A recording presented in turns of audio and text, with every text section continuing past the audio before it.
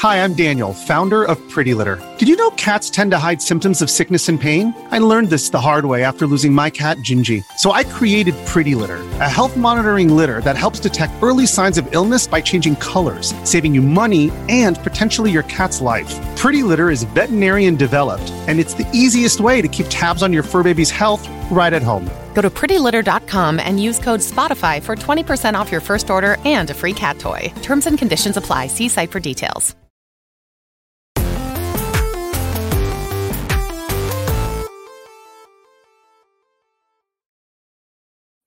Welcome to Kind of Funny Games Daily for 31st of August. I am your host, Mohsen, and I am joined by the Rogue One, Gary Witter. All right, mate, how are you? I'm doing great, mate. How you doing? I'm not bad. Are we deliberately leaning into really bad English accents right away? We're leaning into all right, it. Mate, how's it going? What, mate, how's it going? Shine your shoes. Yeah, all right, yeah. Let's talk about some video games. And a pub, shall we go? This is, of course, my first time hosting, and my intent is to just get as off track as possible, really mix it up so that way at least people remember. So first things first, Gary. Yes. We're both British. We are. Where are you from? So I was just going to ask you exactly that. So let's get this going. So I was born in Pakistan. But then I moved to England, and I'm from East London. So I've always lived in Leytonstone. Bloody hell! You and I have a lot in common. When did you move to England? Oh man, how old were you? I was about 2 or 3. It must have been like real young. So you don't even remember Pakistan, I'm sure, right? I do remember it. I remember it. I remember it. Oh, you do? Yeah, because wow. There's something about, because I went back a few times, but then there's something about like I've always thought about this. Like I have very little memories of my early life here in England, but I have like vivid memories of my life in Pakistan, and I think it is because like the shock of the move like just cemented those memories in my mind. Yeah, that makes sense. And then like it's been, so I have some memories of it, and I remember like, because also like where we lived in Pakistan when I was growing up was, we were like basically bottom of the rung, bottom of the barrel of society. So like we had a bad toilet situation, we had a bad electricity situation, we had a bad food situation. It's much better now, but it was like some of the things that people are used to these days, like I've had to take many a dump in just a field because that's all we've had. Like that was life for us. But like that kind of stuff sticks with you, because then when you get to appreciate the good things that you have when you go on. So I think it's like, well, it's amazing to me that you mentioned Leytonstone, because I grew up not far from there. I was born in, I'm a proper Cockney. I'm also from East London. I was born in Bethnal Green. Oh, hell yeah. But you wouldn't know I'm a proper Cockney because I've lived now in America for longer than I lived in the UK. And so my accent's, kind of been very diluted by the American experience. Accent's a product of your environment. And if you live somewhere for long enough, it's going to affect the way that you talk and your phrasing and everything. But I was born in Bethnal Green. And then I lived in Hackney briefly. And then I moved out. My parents moved out to a place called Chingford. I lived around Chingford and Walthamstow for many years, and Leytonstone, as you know, is very much in that neighborhood, in that area. So yeah, you and I are actually from the same part of London, same neck of the woods. So yeah, who knew we had this much in common? Who knew? Yeah, like Bethnal Green, a couple of stops on the Central Line for me. Like past it all the time. Queen Mary University is there, and I used to go there on the regular to meet one of my mates a few of my mates who used to go to Queen Mary there, and also one of the best like curry restaurants around in London is there. It's called Tayyib's. It's nearby around that area, and it's incredible. I used to also I worked in a Primark in Chingford for a real long time. Oh, bloody hell! Yeah, it was the Chingford one, and I also worked in a Romford one, and that was like, it's so funny. I knew you were British as well, but I never would have imagined that we were from the same like corner. such a small radius. That's much closer than I would have imagined. Me, you, Jonathan Ross, and Alfred Hitchcock. Those are locals. And David Beckham. David Beckham, yeah, he went to Leytonstone, Leytonstone School. So yeah, he grew up just down the street from me. Oh wow, that's wild. And we both ended up doing roughly about as well for ourselves. Exactly, so exactly the same.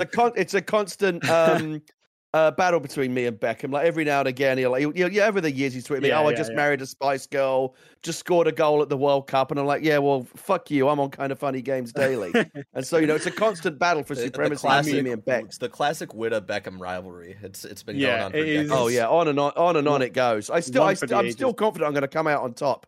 I think so, and when the inevitable movie is made about it, it will end with you like standing on like a throne almost, and Beckham. Oh yeah, I mean, it's if you think about it, like in the game of life, it's only like half time. He's probably 4 or 5-0 ahead at half time, but there's a lot of time for me to come back in the second half. Don't worry about it. I'm going to end up winning on penalties at the last minute. You had Beckham living down the road. Mine was Jonathan Ross. So like Jonathan Ross is so people who don't know Jonathan Ross, he's like a chat show host.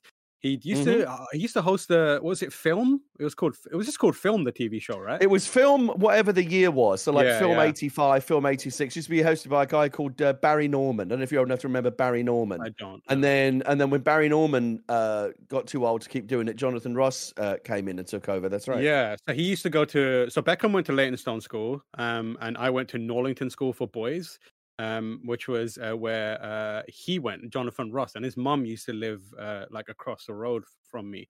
And my one run-in with Jonathan Ross was when I used to work at Game in the in the White City, Westfield, which is a fairly new thing. But he came in and he was looking for a game. He was with his kid, and he was about to buy some absolute dog shit games, like just because his kid had been picked them up. And it was the same time that Batman Arkham Asylum had come out. And I was like, Jonathan Ross, let me recommend you a game. You don't want to buy any of this stuff. You need to buy Batman Arkham Asylum. Because knowing that he's a massive comic book fan, he's like a Doctor Strange fan, and he knows all that stuff. And he looked at me as if like, this nerd's trying to upsell me on a fucking brand new video game. And I was like, no, trust me. I know you like comic books. This is what you want. And he was not having it. And he was like, listen, I went to the same school as you, and that's what sold him.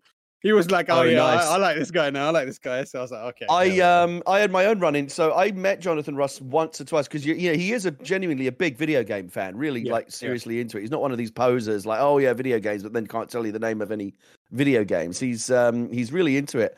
And I was editing, video game magazines back in the UK around the time that, he's still on television, but, he was on television back then as well. I had a couple of run-ins with him over the years and kind of had like a passing, first name thing with him.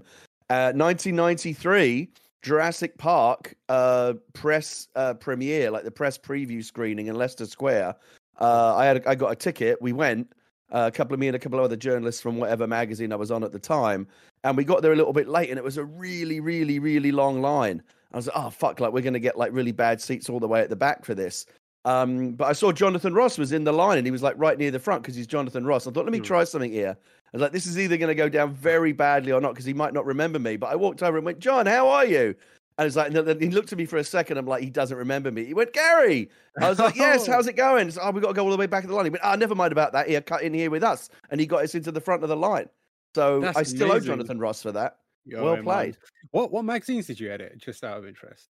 So I started on a magazine back in 1988. I started on Commodore User, reviewing Commodore 64 and Commodore Amiga games. It was right at the time that 8-bit was kind of giving way to 16-bit. The Commodore 64 was kind of near the end of its life, and the Commodore Amiga had just come in. So it was right at that time. Right. So I did that for a couple of years, and I worked on the launch of a magazine called The One for 16-bit games, which was... I remember that. Part Amiga, part Atari ST, and part PC. And over time, as the Atari ST kind of fell away and the Amiga kind of won that battle, it became just The One for Amiga games.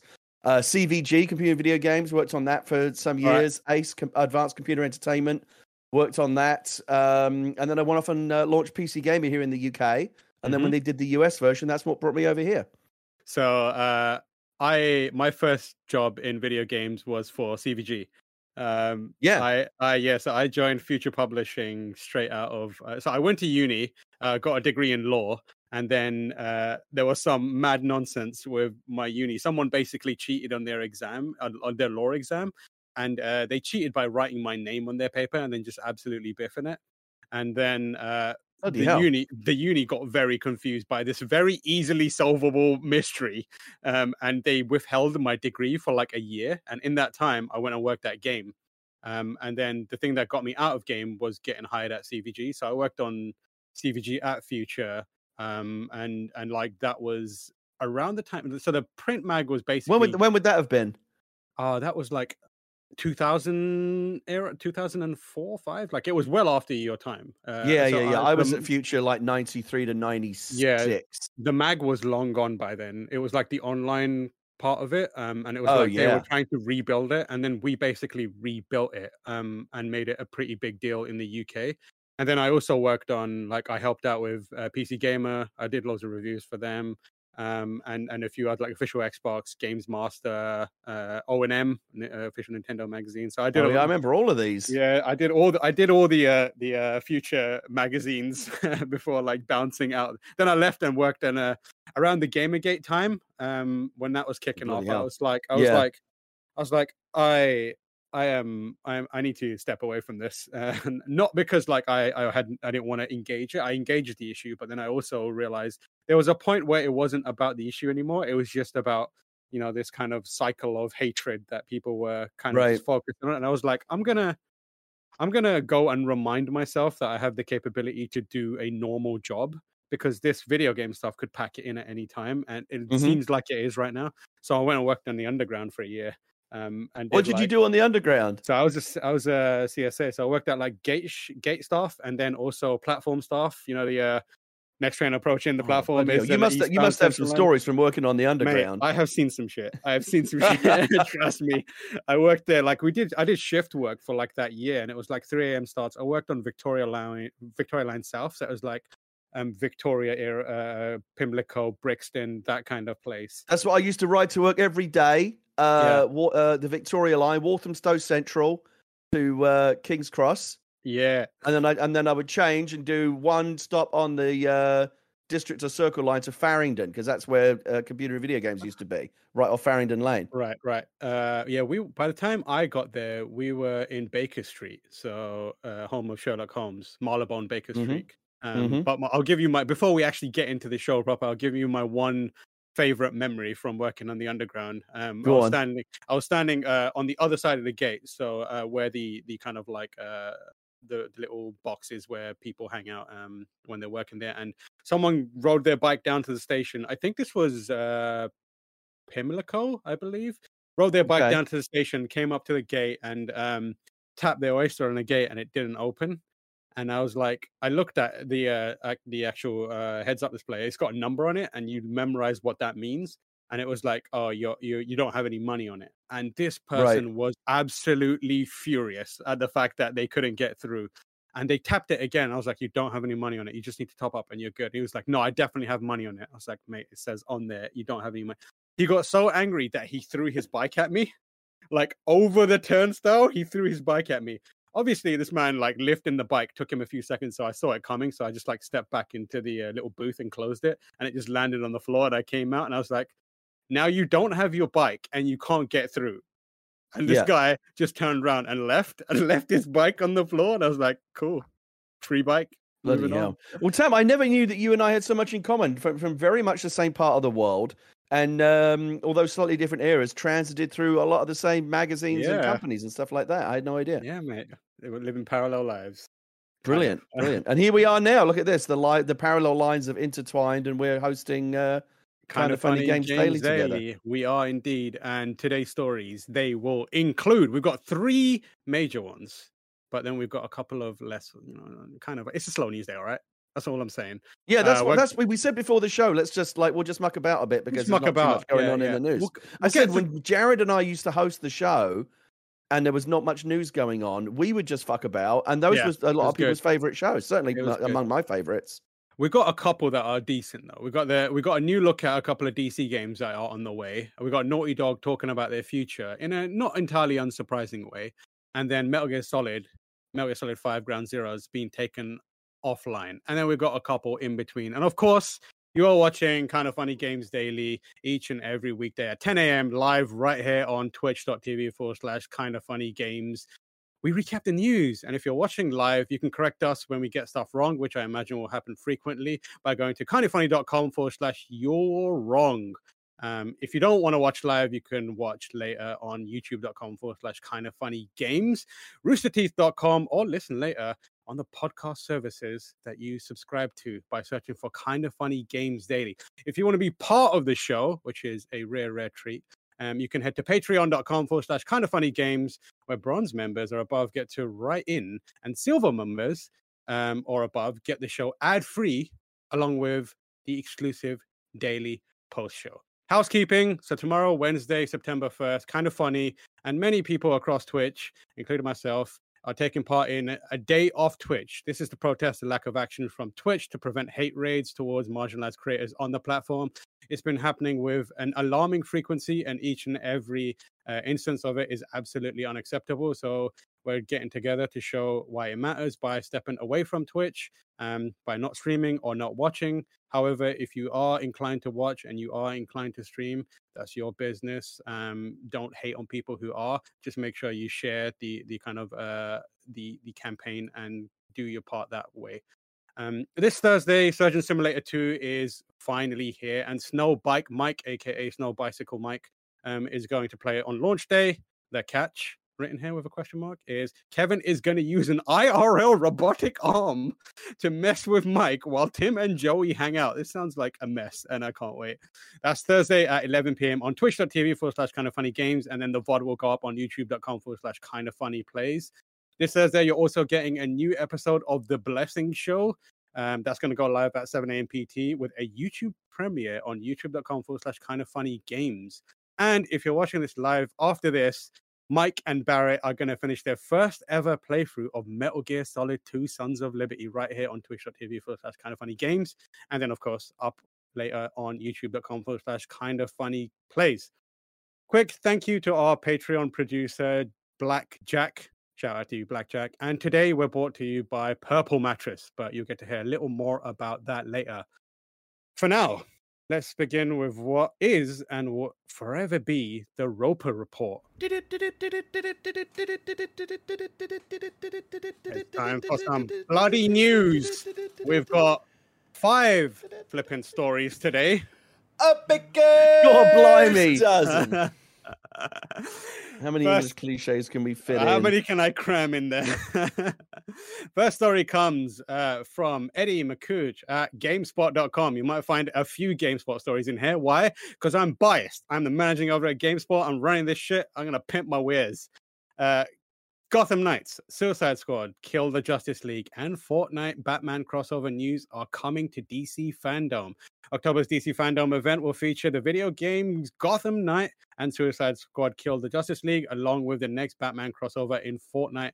It remains to be seen how much of Gotham Knights or Kill the Justice League we'll see, but fans will be eager for anything that Warner Bros. Elects to show off or discuss. We are. The Warner Bros. Games account posted a teaser for Gotham Knights. Always watching, always listening, the tweet says. And it shows a mysterious person wearing a mask and a suit.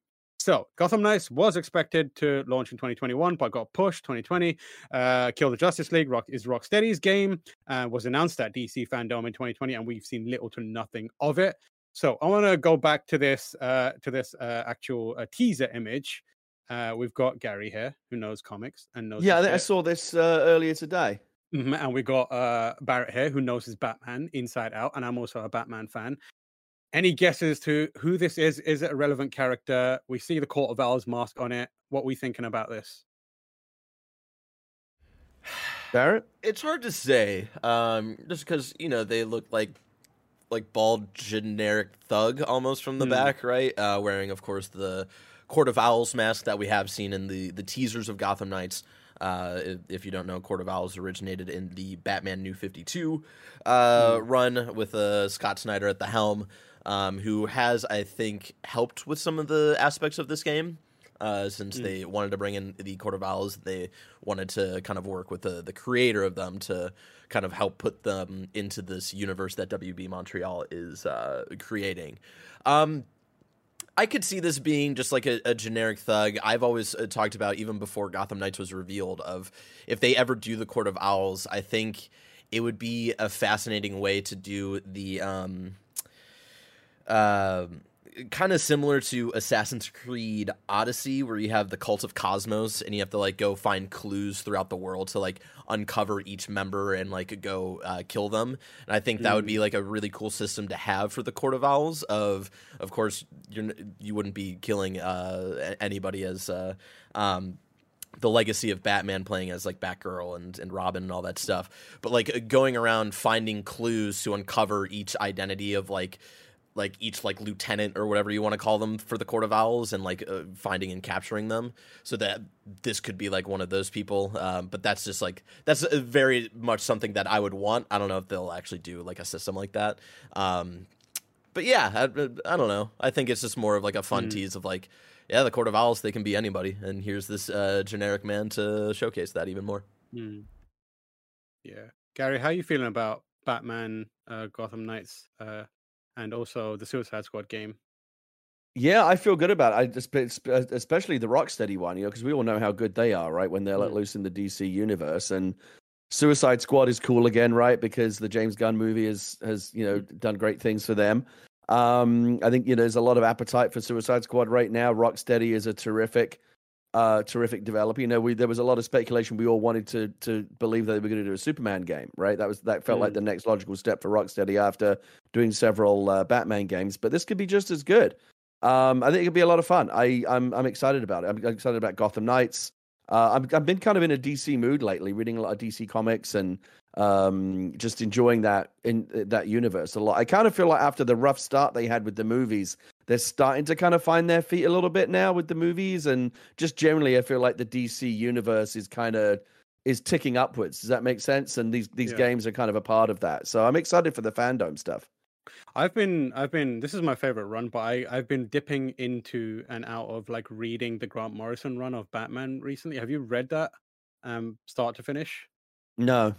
You should try and do it. It is a bit of an elaborate ask, because Morrison, he wrote for DC for a really long time, but he's like most writers, like return writers. He dipped in and out through eras, so he'd write for like an arc and then go away and then come back a couple of years later.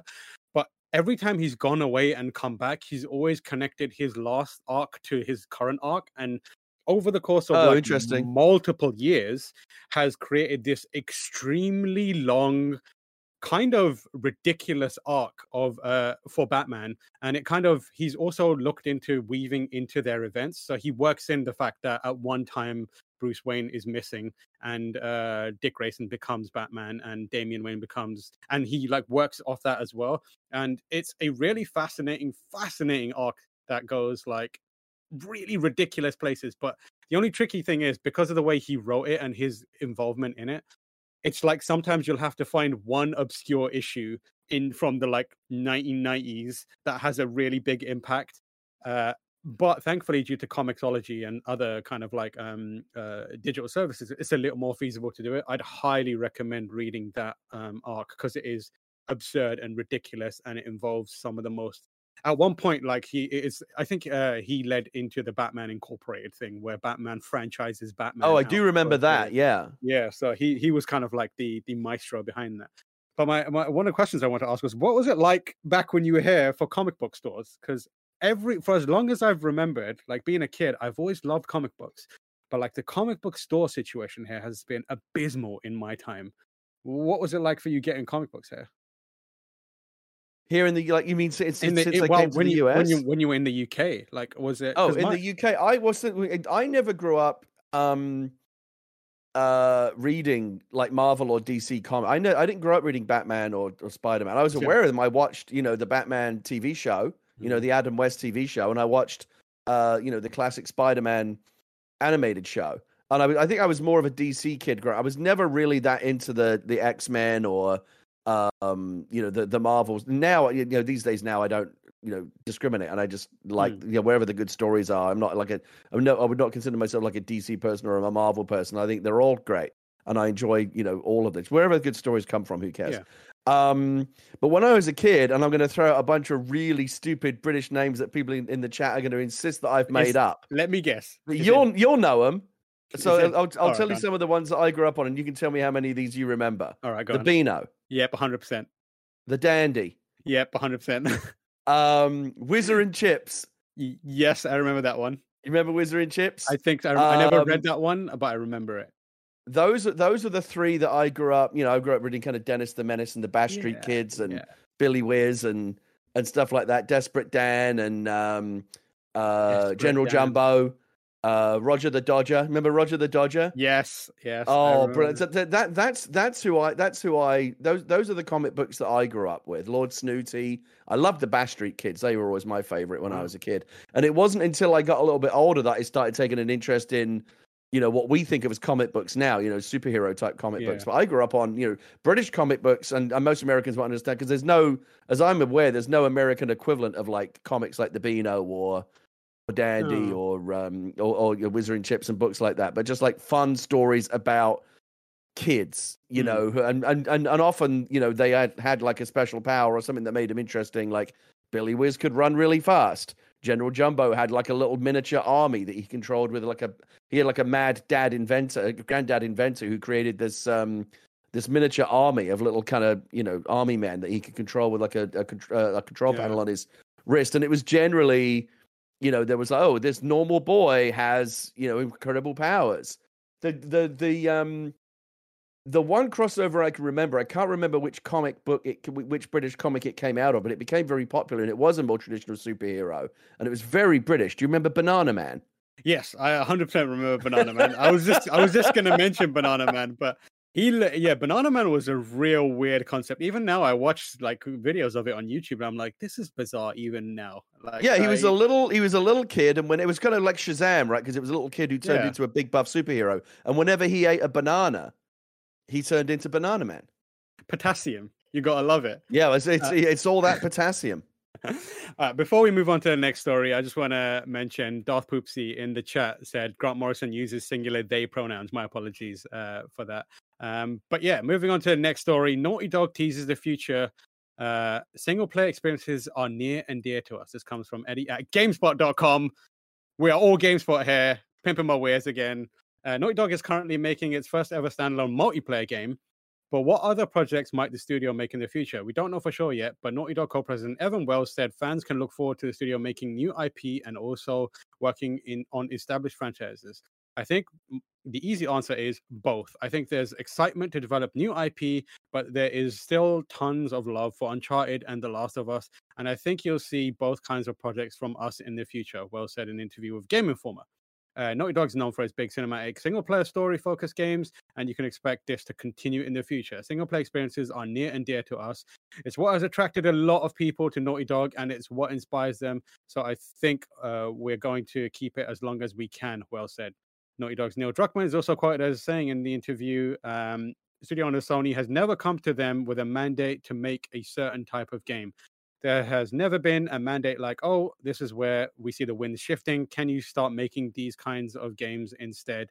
We know just as they know that when you work on something you're excited by, something you're passionate by, you're going to do great work, he said. So, is that any surprise to you? And do you kind of feel like what is the future of what do you want the future of Naughty Dog to be? Because in my mind, the thing that I think about is they say that they don't want the business considerations to kind of implement or impact the way they make games, but more and more we see games like, you know, games as a service type experiences becoming the way to create a game, and also in terms of business sense, the most feasible way to get a return on investment. As someone who's got experience working behind the scenes, like, what's it like? What does the future of a narrative-driven single-player game look to you? And do you think that kind of approach to it is sustainable? First of all, I had a bit of a scare this morning when I looked at the show notes that you sent me, because that quote when was it Druckmann who said single-player experiences are near and dear to us. That was the headline of the piece. And because I was still waking up, when I first scanned it, I didn't read it right, and I read it as Naughty Dog single-player experiences are nearly dead to us. I'm like, oh, fuck. God damn. And then I read it again. I was like, okay, phew, a crisis averted. No, listen, I don't think so. Even as, you know, games as a service, and you know, I'm having a ton of fun playing Aliens Fireteam Elite right now, which is a 3-player game, and playing a lot of multiplayer games, and they're definitely, you know, especially after this year or 2 years now, as we're getting closer of the pandemic, we've seen this huge uptick in multiplayer gaming, right? Because people are using games as a medium to connect, whether it's Fortnite, whether it's Among Us, whether it's Call of Duty, PUBG, anything, right? We're all connecting through these games, and so multiplayer gaming is becoming bigger than ever, and arguably eating up a bigger and bigger share of the pie. A single player experience, a campaign, like when you think about like the Call of Duty campaigns, I mean, sometimes they don't even bother doing them anymore, but you blast through the campaign in 6 hours, you have a lot of fun doing it, but then it's done, right? Probably never go back and play it again, and then the real experience of the game is the hours and hours and hours and hours that you put in playing multiplayer over the course of the next year until the next one comes out. But there will. I don't think that I don't think it's an either or proposition. I think even as multiplayer games become more popular, there will always be a place, and there will always be an appetite for really good, solid, story-driven single player experiences, and that's good news for people like me who love story and always feel like I'm happy when there's some kind of narrative context for what I'm doing, and strongly believes that games can be as fertile a medium for really great storytelling as books or television or film or comics or anything else. And Naughty Dog and Insomniac and the great story driven developers that are out there continue to prove that. So I think even as Naughty Dog now experiments with multiplayer gaming, I don't think they're saying, is this going to be our new direction? Is this going to replace? And then they clearly are saying it. They're not saying this is going to replace that. I think they're trying to figure out if they can also do good work in the multiplayer space as well. But I think for companies like Insomniac, Naughty Dog, my two favorite game experiences of the past 12 months. One of which I got to late, but I played Ratchet and Clank Rift Apart and Miles Morales back to back, and just had the best time with both of those stories, and was really reminded of just what a great time you can have with a really, really good narrative, immersive, single-player, cinematic, story experience. So I don't think they're going anywhere. I think there's plenty of room for both. Yeah, I think you're right. The interesting thing for me is like it's weird how the kind of the situation or the balance has flipped, where it used to be that most of the games were these kind of games, right? Like narrative-driven single-player experiences, and the multiplayer games that were doing something strange or different were few and far in between, and they stood out because of it.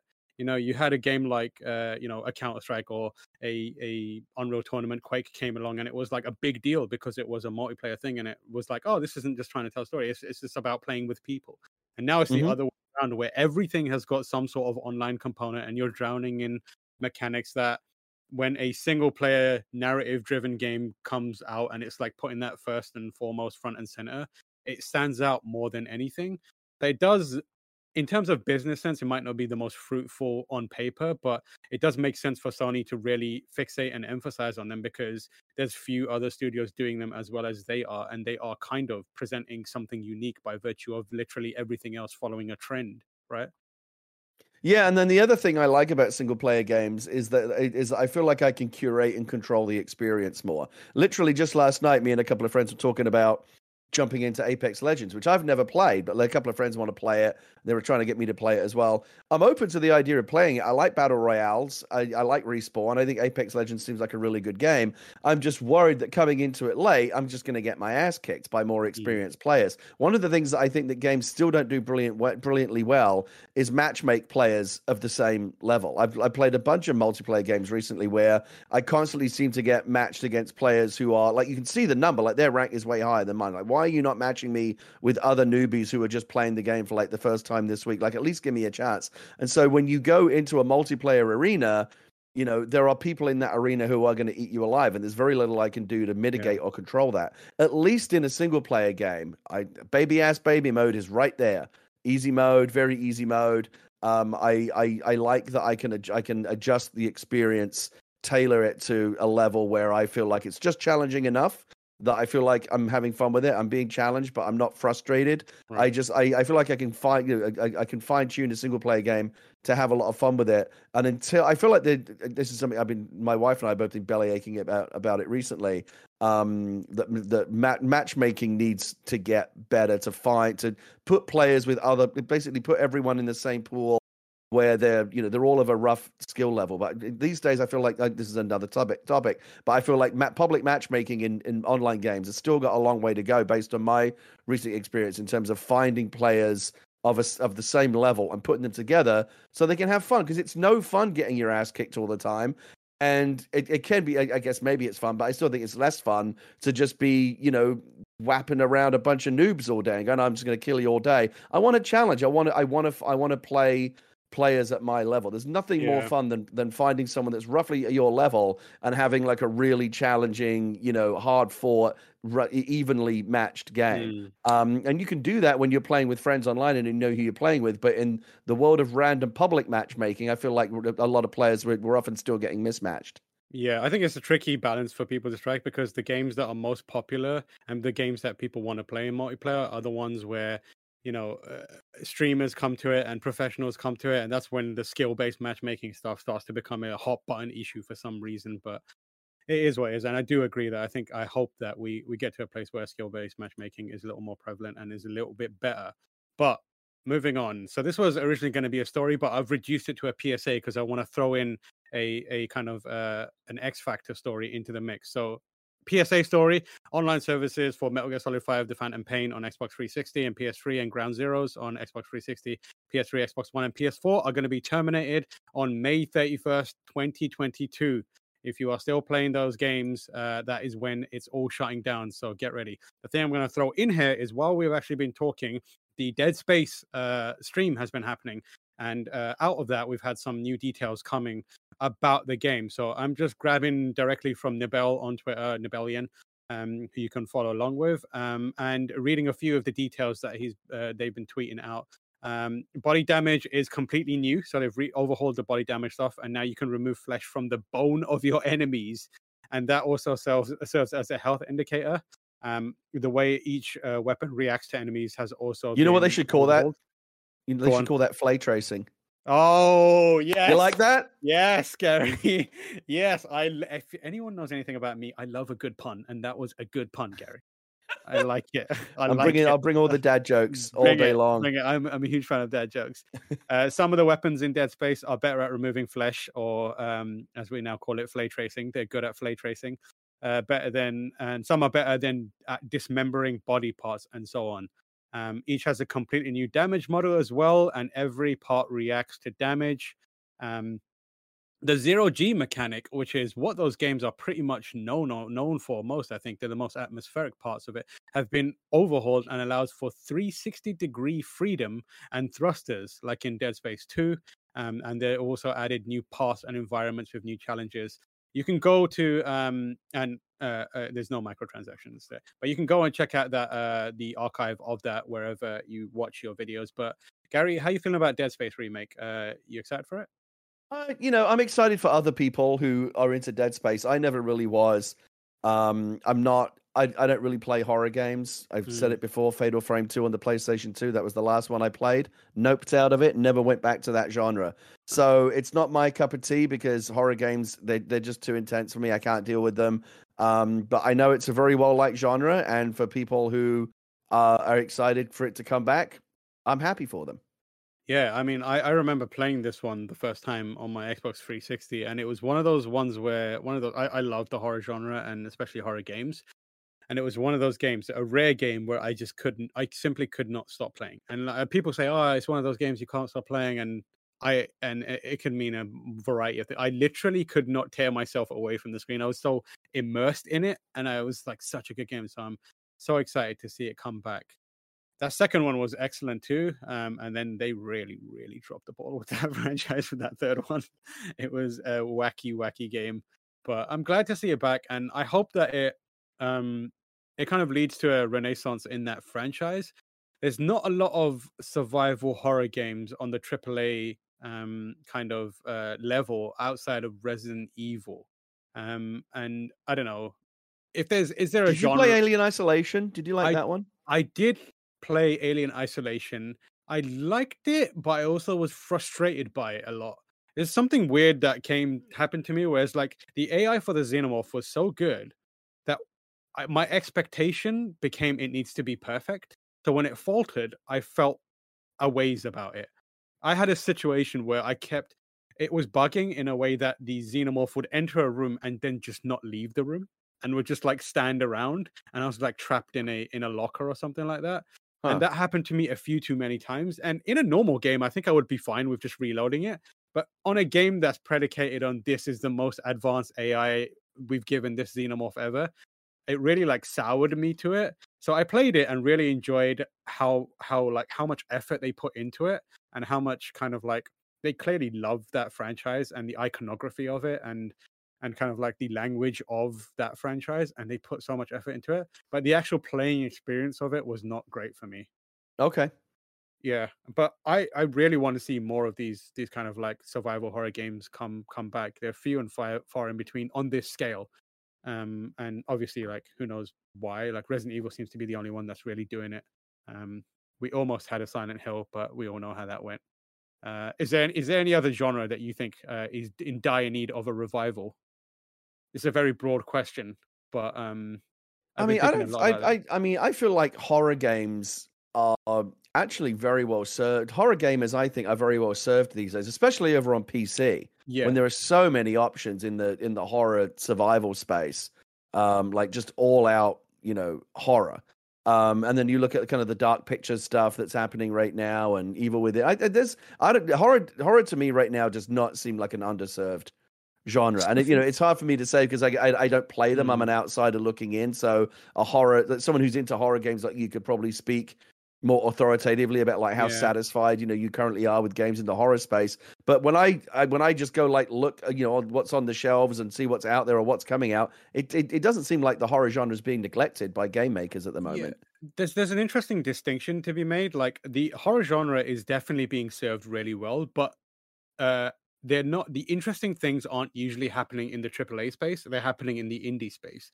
If you're into the indie horror games, you're getting some of the coolest ideas around, or have been in many years. Like Red Candle Games, they did Detention, right, and I forgot the name of Devotion. Those two games are absolutely superb. Devotion was released, I think it was this year, after being pulled after some political controversy around China, and that is a standout game for me. But this is why I say on PC in particular that when I go on Steam, there's so much horror. Yeah. There's a lot of horror. The problem with the stuff on Steam is like there's a lot of horror. The indie games do stuff really interesting well, but it's also buried in a lot of like really shitty, janky horror that is like the remnants of the Five Nights at Freddy's era of like, let's just pump out some scary looking stuff. What do you think is this? What do you think is the all-out scariest horror game? Oh, I don't know. There's something, I think for me, what scared me the most is kind of like a moment in time. So I remember playing Silent Hill on a PlayStation 1 back in the day, and the reason it was scary was also the reason it was partly propelled by its technical limitations, like the fog, the music, the kind of the grunginess to the aesthetics that were just a product of it being on a not very powerful machine, the PlayStation. It was powerful at the time. Yeah, I remember feeling that same way about remember Manhunt? Yeah, exactly. That really gritty, grimy, kind of shitty look to it. It was deliberate, but the shitty nature of those kind of PlayStation 1, PlayStation 2 graphics. I think you're right. Like, it actually kind of helped. That lo-fi look actually was a bonus for some horror games of that era. Exactly. And now these days it's more about the atmosphere as opposed to like I feel tense more than I feel horrified or scared. I feel like the last time I felt scared was like Silent Hill, PS2, PS1 era, that kind of stuff. So did you ever get to a point where like you were playing a horror game like late at night or whatever, all by yourself, and you're like, you know what, I gotta stop because it's too scary? Like, have you ever like noped out of a horror game? I've never noped out of a horror game. I don't think I've ever noped out of a horror game. I remember the closest I came, and it wasn't really noping. It wasn't because I was scared. It was because I felt overwhelmed. It was crap. What's the follow up to the Penumbra games? It's gonna frustrate me now. It's a well-known PC horror game. It's the one where there's an enemy and it's invisible and you are Amnesia. That's the one. Amnesia. Yeah. Oh God. Yeah. I've never played it, but I've watched a lot of the Twitch stream clips of it where people are just like losing their shit. So there's an area where it's like partially flooded, and the enemy is invisible. No. Damn, I can't. Yeah, I have the worst flashbacks right now with like my friends and I playing that, like taking turns on that section on PC. Holy shit! It takes a little while. It takes just long enough for you to realize what is happening, for it to scare the shit out of you. And like what is happening is by stepping in the water, the movement that you're putting into the water, the waves you're creating, is alerting this invisible enemy to where you are. Otherwise, it can't tell where you are. And then all you see is the heavy footsteps of this unseen monster displacing water as it comes towards you. And you've just walked through this door and you're like, what's happening? What's happening? What's happening? And that's where I like hit escape. And I was like, what? I don't know what's going on. And I was like freaking out. So it took me a second to like regroup and then get back into like, this is just a game. You know how to figure this out. There's a bookcase on the floor in the water. Just jump on top of it. But it was there. Can you do VR horror? Because I know that's a red line for a lot of people. It certainly is for me. I can do VR horror. And I don't know many games that I just got an Oculus Quest 2, the latest one of the non-wired one. So I've been meaning to dig into that, and I do want to play them. I did play Resident Evil in VR, and it was good. It wasn't. You're a braver man than me. I can't do it. The Resident Evil was okay. The kitchen demo that they previewed Resident Evil with was considerably scarier because it used it in a really interesting way. I'll tell you a story about that. Years ago, at San Diego Comic-Con, I got invited. It was me and Major Nelson, really. Weirdly, I don't know why it was the two of us, but we got invited to playtest PSVR before it was public. It was like a behind-the-scenes demo. And they took us back there and they showed us a bunch of stuff that was fun. There was like an asymmetrical game. It was like one person versus like four others. That was really fun. I don't remember what that was. We did like the London heist getaway thing, if you remember that. And then the last one, they said, okay, for this last one, we're not going to tell you anything about it. Like previously they said, this one's like a heist game. This one's just like fun puzzle game. They said, this last one, we're not going to tell you anything about it. And I said, well, tell me, you got to give me something. I said, no, it's better if you don't know what it's going to be. And I'm like, I can kind of know where this is going, and I know what my own limitations are. And all they said was it's called The Kitchen, and I was like, okay, I need to know what it is, because VR, like I'm one of those people that can have a really visceral reaction to VR when it's really effective, and horror in particular. It can be too much. So I said, just tell me something. And they said, have you ever seen any Japanese horror? And I just fucking walked out. Like I just left. That was the last thing that the guy said to me, and I just left. But yeah, no, fuck that. That's not for me. That one is scary because it's like a very Saw situation. You're just tied to a chair and you're in the kitchen and you can look around, and over time, like it takes a little while, it's a slow burn, but you see a figure start moving around in the background, like a distance. It's like creating shadows. See, I don't even like hearing this from you right now. Even this alone is too scary. The worst part of it was like the figure kind of maneuvers around you and then comes up from behind. So the first real indication that you have it's there is when you start to see its hands, like its fingers, enter your peripheral vision. No. And it's gonna have all the stereoscopic surround sound, right? So you know when someone's behind you and all that shit. I remember getting a preview of that at Capcom's headquarters, and they had to assign people a safe word to shout when it got too much. And I remember being outside and just hearing the safe word being shouted constantly. Yeah, my safe word was "fuck off" right before I left. Yeah, piss off. No. All right, so we were going to have one more story, but I think I'm going to skip it. It's not a particularly big one because we are running a bit behind. But before we do that, I just want to remind folks that you can subscribe to Patreon. Make sure you're heading over to Patreon and getting a subscription. That way, you guarantee yourself an ad-free broadcast of Kind of Funny Games Daily. If you did not subscribe and you aren't coughing up the cash for the good content, you're about to get an ad right in your face. Please enjoy.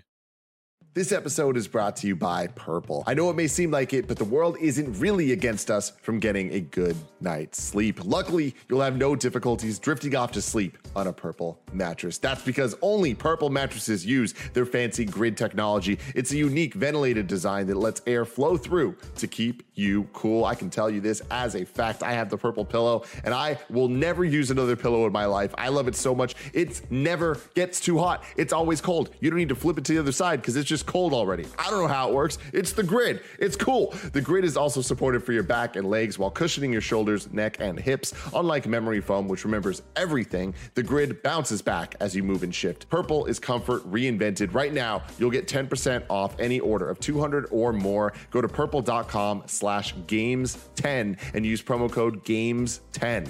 That's purple.com/games10, promo code GAMES10 for 10% off any order of $200 or more. Purple.com/games10, promo code GAMES10. Terms apply.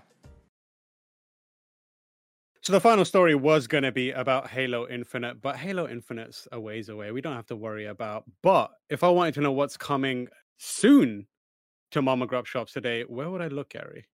I'm sure, by the way, that we'll get to all the Halo Infinite news on the Xcast this Friday with me, Snowbike Mike, and I think Paris is back. The official list of upcoming software on each and every platform, as listed by the Kind of Funny Games Daily Show hosts, each and every weekday. Hell to the year. So we have Lamentum, which is coming to PS4, Xbox One, Switch, PC. We got Prinny Presents NIS Classics Volume 1, Switch on PC, Kiwi, PS5, PS4, Xbox Series X, S, all of that business. The Song of Iron, which sounds like a shelved Game of Thrones spin-off. Xbox Series X, S, Xbox One, PC. Rustler, which is either a brand, like an off-brand of like hamburger or a softcore porn mag. We'll figure that one out. PS5, PS4, Xbox Series X, S, Xbox One, Switch, PC. Guts and Goals, not Goals and Goals, sadly, but that is on everything. Monster Harvest, PS4, Xbox One, Switch, PC. The Big Con, you can read a review for that at GameSpot.com right now. Seems all right. That's coming to Xbox Series X, S, Xbox One, PC. Slid the Snail, which sounds like one of Gary's old British comics, honestly. We had a debate of if it's Slid or Clid on PS. Clid. I don't want to say Clid. I mean, I've said Clid now, but PS5, PS4, PC, Beyond Mankind, The Awakening, which I'm sure, I don't know if that game is good, but you've given it the most generic name title there. Apologies to developers if you're watching. I feel like you could do a character called Clid the Tortoise, just if you really want to fly close to the sun. Yes, that is. Oh, Gary, I wish you hadn't said that. You started it. Fair play. Crash, auto drive. I feel like that is like the consequence of auto driving are in the title. You crash. Switch. Vilset, PC. Soul Nomad and The World Eaters, PC. Those are what's out today. New dates. This is where ordinarily we talk about new release dates or changes in release dates, but there's nothing going on. So what I thought I'd do is real quickly just give you an overview of September. Real quickly. Is anyone else doing that on Kind of Funny Games Daily? No, this is innovative. September 1st, El Shaddai. September 2nd, Bravely Default. September 7th, Sonic Colors Ultimate. September 10th, Life is Strange. September 10th, also Tales of Arise. Also September 10th, Pact. WarioWare, get it together. The most important game on September 10th. The WarioWare, that's the big one. That is the one. It's gonna bring joy to our withered, sad little hearts. September 14th, Deathloop. I have been playing that, I'm allowed to say, and what I will say is there's a preview up, and so far it's very good. September 16th, Skatebird. I only have 2 days to beat Deathloop, so I can have time for Skatebird. I remember Skatebird from that Kind of Funny showcase. Feels like forever ago. I'm glad it's finally coming out. It looks really fun. September 21st, Kena Bridge of Spirits. September 22nd, Test Drive Unlimited is back. But you forgot about Test Drive Unlimited. Test Drive is still going? There's a new one coming out. I remember I bought and played the original Test Drive back in the day. Awful. It was really, really weird. They tried something and they didn't nail it. September 23rd, Diablo 2 Resurrected, if you're into that Diablo business. September 23rd also, Sable. Death Stranding Director's Cut, September 24th. Lost Judgment, September 24th. And then New World, September 28th. Outer Wilds DLC coming September 28th. I finished that game yesterday and I cannot wait. Hot Wheels Unleashed finally on September 30th. What a way to end the month. Hot Wheels Unleashed, let's go. I knew you were going to be hyped for that. That's why I put it in there. Tam, have you seen the trailer for that? Tam and Witta, have you seen the trailer for this game? Because it looks insane. It is surprisingly... What game is this? Hot Wheels Unleashed. So we got approached to do like an exclusive reveal of it on GameSpot, and I was like, Hot Wheels. And then I watched the video and I was like, Hot Wheels. All right, let's go. Hold on, let me pull it up real quick. Yeah, I'm gonna pull it up on my end too. Hold on. While you're pulling it up, I'll just do the deals of the day real quick. I just got one in there. Comes obviously from Wario64, who's just giving everyone a heads up that Xbox games with gold titles are up. And among them, you've got Warhammer Chaos Bane, which I've heard is quite fun. More importantly, Zone of the Enders HD Collection. This is, of course, coming from Konami, the Kojima team. A lot of Metal Gears basically designed by Yoji Shinkawa. So if you're into that kind of stuff, check it out. And okay, so I'm looking at the Hot Wheels Unleashed trailer right now. I've got two thoughts on it. Mm-hmm. One is, absolutely, I feel this has the potential to be a ton of fun, right? It looks like it could be really, really fun. And also, they have nailed the look of the die-cast metal on the cars. You know, that particular kind of reflective metallic sheen that they have. These really do look like the little toy Hot Wheels cars. They did a great job with that. Yeah, I'm excited to play this. I think this is going to be like a sleeper hit for a lot of people. Absolutely. When is this coming out? The 30th. Coming out on 30th of September. Yep. Oh shit, that's only a month away. I'm excited about that. I'll play it. My kid will probably like that as well. I'll play it with my kid. Get your pre-orders in. Get it in. Right. That's. I guess is that on all platforms? I'm guessing. I believe so. Yeah, I think they're gonna. And I'm gonna be annoying. I'm gonna do the thing that I do. Do we know if it's crossplay? Because I'm Mr. Crossplay. You know what? Let me Google it right now for you. Hot Wheels Unleashed. Because we are at a point now, if a game is not crossplay, you better have a good fucking reason why not. It's unknown. It's unknown. Unknown? Unknown. We don't know. Hell. There's still time. Everyone go to Twitter. There's still time. The Hot Wheels account and tell them crossplay it up. Crossplay it up. Right, now it's time for the reader mail. You can write into patreon.com/kindafunny where you can get your questions read on the show, just like Takibi, who says, after reading the comments from Neil from Neil and Evan from Naughty Dog, I have to say I was extremely disappointed, particularly their views on crunch and unionization. To me, their comments sounded very Activision Blizzard, corporate, without feeling and not really engaging with the question.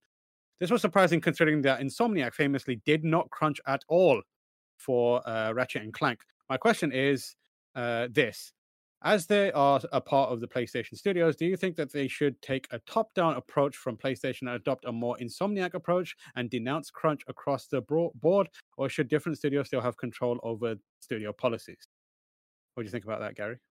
I think that all companies, need to prioritize mitigating crunch as much as possible. The physical and mental well-being of the people that work at these companies should always be a top priority. It does sound like, there are some companies that are doing better than others. Insomniac, again, famously, all their employees will come again. Yep, no crunch. We just made a great game without crunch. Whatever the magic formula is over there, they seem to have cracked it. Naughty Dog, again, they make great games, but there's always that little, but at what cost, right? With some of this, and these days we live in a very socially aware time, rightly so, and so we don't just go, thank you very much for the game. I don't care like what it took to make it. I remember when my wife and I got engaged, my wife wanted to make sure that her ring didn't have a conflict diamond in it, and it's obviously not. It's not necessarily of the same scale, but I think it's in the same conversation. You don't want a video game that is like a conflict diamond. I feel like I'm overstating, but you know what I mean. Like, you don't want to know that people suffered so that you can have a nice thing, right? Yeah, exactly. And there's enough examples of amazing games being made without crunch that it's kind of unacceptable now that a company that operates on such a scale as Sony is capable of doing is still not enforcing the policy of no crunch on their teams, because we all work in creative fields to one degree or another, and the best work comes from people who feel comfortable, relaxed, and like they're empowered to do good work instead of worrying about XYZ, their own health. It is wild that this continues to happen. And it might be like speaking out of turn, but at a certain point in a world where crunch is avoidable, having a studio that does crunch and acting like it's just a matter of fact is more example of mismanagement than anything to me. Like if you are it's a solvable problem. You just need to have the will to solve it. Yeah, and exactly. Sometimes it involves spending more money, which is the hardest thing to convince a lot of companies to do, but it's the right thing to do. Exactly. So that's how we feel about it. Gonna move on to You're Wrong, because I obviously have screwed up a bunch of things. Firstly, I got Kebabs saying it's Snow Bicycle Michael. I don't like Snow Bicycle Michael. I know you all like it, but I like Snow Bicycle Michael. Because I it's like more Snow Bicycle Bicycle. Yeah, I also use Snow Bicycle Bicycle sometimes, which is quite amusing to me. But I would like to pass a motion that we change it to Snow Bicycle Michael, because it's more amusing and it's like a little more quaint. I I like feel like whatever the way you Bicycle want to because come at it. Sorry, Gary, go ahead. I was going to say, like, I think they're all delightful. Everyone can. I think everyone should come at it from their own direction. Yeah. There doesn't have to be like one officially, approved one. I just really like Bicycle because I think that was coined by Blessing, and he was so the way he started that and was so confident and thinking that Bicycle was like a word. It just I was like, yeah, I like that. Snow Bicycle Michael. Okay. I'll add it as an alternative then. How about that? I respect it. Thank you. We've got one from MFAM, my fam, who says, P.S. I Love You has a new video up on YouTube talking about Far Cry 6. Thank you. Kebabs also says, you forgot to do the jingle after the official list. We just did Tam did a fuck yeah or whatever it was, and it was better. Yeah. Again, though, not every host has to be like Greg, right? You're supposed to bring your own vibe to the show. Do your own thing. Come up with your own gimmick. Be original. And then we've got a couple saying the new test drive is supposed to release in September 22nd, 2022. Not 2021. That's my bad. All right. I'm sad to say to everyone that we'll have to go another year without. Can we last another 12 months without a new test drive game?